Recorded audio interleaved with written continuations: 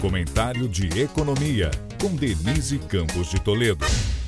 Nesta semana de discussões sobre juros, inflação e metas, o Copom e o Conselho Monetário Nacional, com a decisão de hoje, conseguiram pacificar as expectativas. A ata do Copom na terça indicou a possibilidade de início dos cortes da taxa básica de juros em agosto, com redução de 0,25 ponto, que foi reforçado hoje por Roberto Campos Neto. Isso depois de ter provocado a maior chiadeira com excesso de cautela do comunicado da última reunião.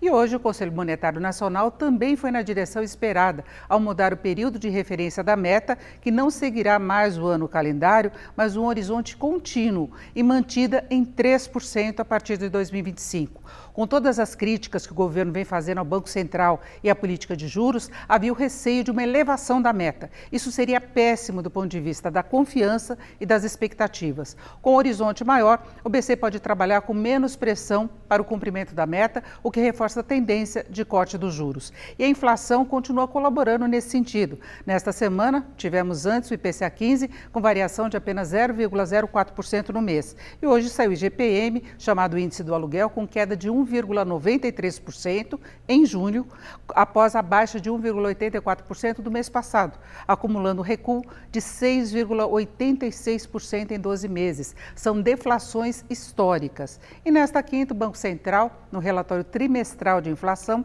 ainda cortou a projeção do IPCA de 2023 de 5,8% para 5%, a de 2024 para 3,4% e de 2025 para 3,1%, todas convergindo mais para as metas. Em relação ao PIB, o BC prevê agora expansão de 2% ante a expectativa de 1,2% do relatório anterior. Denise Campos de Toledo para o podcast do Jornal da Gazeta.